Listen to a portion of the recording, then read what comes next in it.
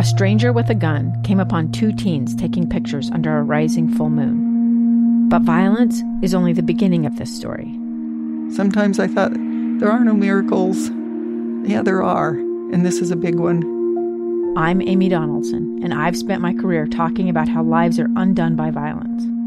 The Letter is a podcast about how lives are remade. Follow The Letter at theletterpodcast.com or wherever you get your podcasts. This is a pre-recorded program presented by KSL News Radio and Intermountain Healthcare. Healthy Mind Matters, brought to you by Intermountain Healthcare. We discuss the important community issues of stronger mental health, emotional wellness, and the growing problem of addiction.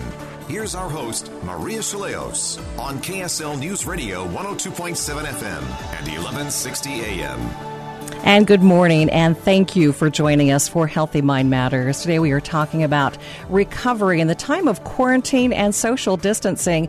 My guest, Dr. Eric Barker. Dr. Barker is the medical director at Intermountain's Dayspring Clinic in Logan, and Charlotte Prather. And Charlotte, am I pronouncing your name correctly? Yes, you are. Thank you. Welcome. And Charlotte is the substance use disorder counselor at the Dayspring Clinic in Logan as well.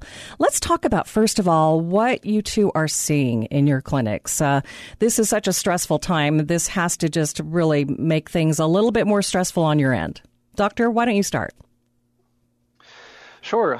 Thank you for having me here this morning. Yes, it's I think, an important time for us to be considering how to support people who are in recovery from struggles with substances and addictions. And some of the things that we're seeing, I think, are probably general problems that also we're experiencing as a population as a whole. A lot of folks are struggling with the social isolation of our what's being called social distancing, although in mental health care we are quick to remind people that we're trying to encourage physical distancing as opposed to social distancing, because we still need people to be socially connected. And then just increased levels of anxiety and stress about uncertainties regarding work, regarding health, and when might life get back to normal, which really takes a toll on individuals who are in recovery. We know that stress and anxiety is a risk factor for relapse. So these are some of the things that already are active issues that we're addressing on a daily basis at our clinic. Right. Charlotte, give us your perspective. Just to reiterate what Dr. Barker has said, we are seeing a higher level of relapse and anxiety that does come from our clients. A lot of fear that I'm seeing and talking with them, and just being isolated. This is a disease of isolation, and we need to connect. And so just trying to teach them ways to be able to connect with people, either over the phone or through things like WebEx or Zoom or Microsoft Teams, just being able to connect with people.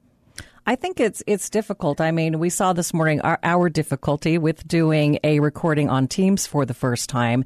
So this does have to be challenging and cause just that extra level of stress or layer of stress for your clients. Most definitely. And you lose that in-person connection as well too. There's almost a bond that happens with my client and me as a counselor that, I'm not able to pick up on those social cues or those in-person cues that I normally would be able to.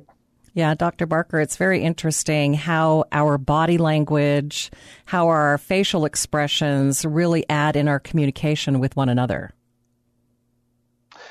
It certainly is, and I think that it's something that we probably sort of took for granted in times past, but now is becoming more evident for us in our interactions with others as we try to acclimatized to using these video chat type of technologies. And oftentimes, there's a little bit of a delay, so it can kind of make it a little bit hard to know when should you jump into the conversation and so forth. Sometimes the connection can be a little bit fuzzy, and then it speeds up for a minute to catch up. And so, across all sectors at the moment, I think that's something people are getting used to.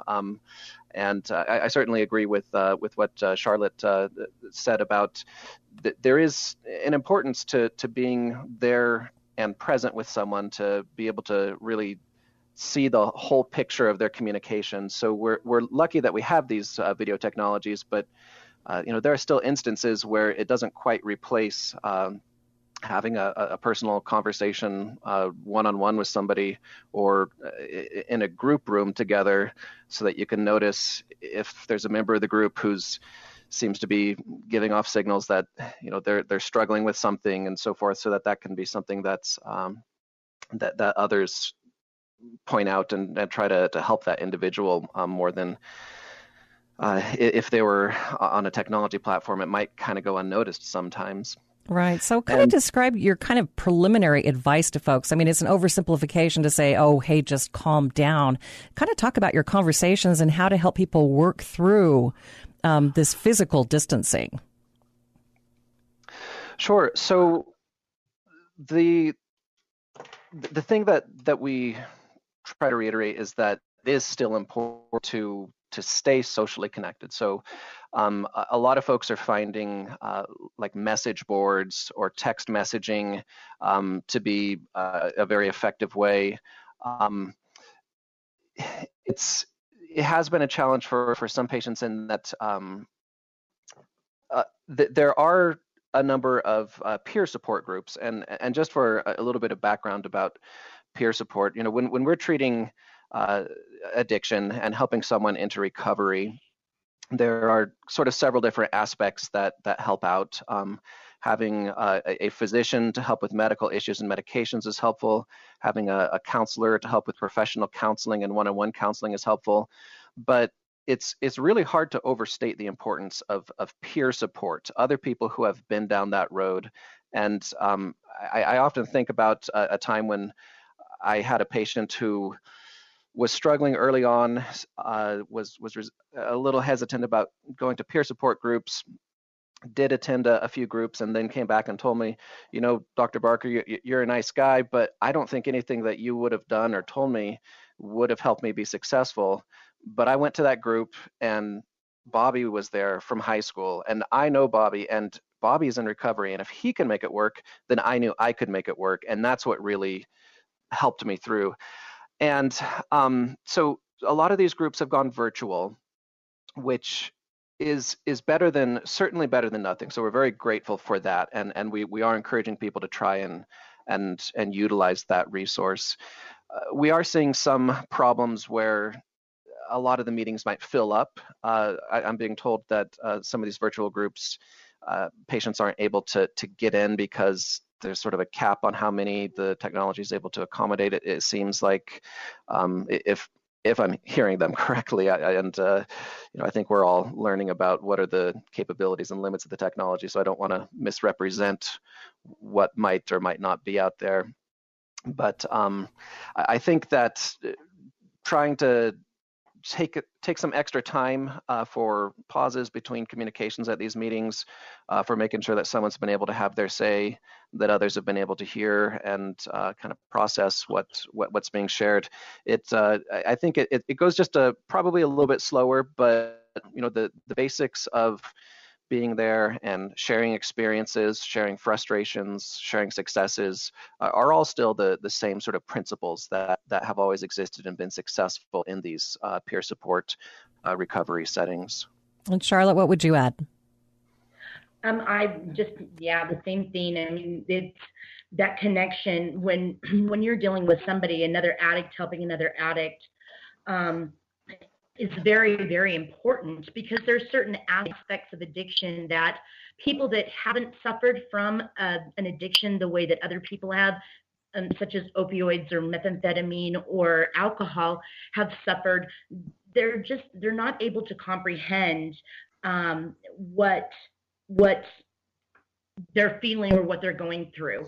I hear that all the time when I'm talking with my clients is, well, how do you know? Have you been down that road? Fortunately, I have. And so that helps in my aspect of being a counselor. But I turn around and tell my clients, why didn't other people that didn't have addiction issues, what did they do that they didn't have to turn to alcohol or drugs like we did? And so that we could learn a lot from people that haven't had alcohol addiction issues or addiction issues with opiates or methamphetamine. So there's a lot to be learned from everybody. But that peer support is most different. There's places that I'm not able to go as a counselor because of the guidelines through the state and my licensure, that peer support people are able to go into their homes. I don't go into people's homes. But peer support people or recovery coaches might be able to see that other aspect of maybe them underpresenting to the counselor and give other feedback so that they can be helped in a roundabout way. Right. Before we take a break, I want to make sure if there's anyone listening that they know where to go to get help. Could you give a number or a place for them to turn if there's someone listening right now that would really like to get some help? I think that's a couple of good resources. If you search for the term ASAM support groups, so ASAM is ASAM, it stands for the American Society of Addiction Medicine. They have created a website with a number of resources, where to find virtual meetings, how to get connected to local AA and other peer recovery groups, podcasts that are quality, helpful resources, apps you can have on your phone. So those are all a number of great resources. We'll probably talk about a few of those resources in the coming moments, but that's where I've been suggesting folks look. All right, let's take a break. And you're listening to Healthy Mind Matters on KSL News Radio.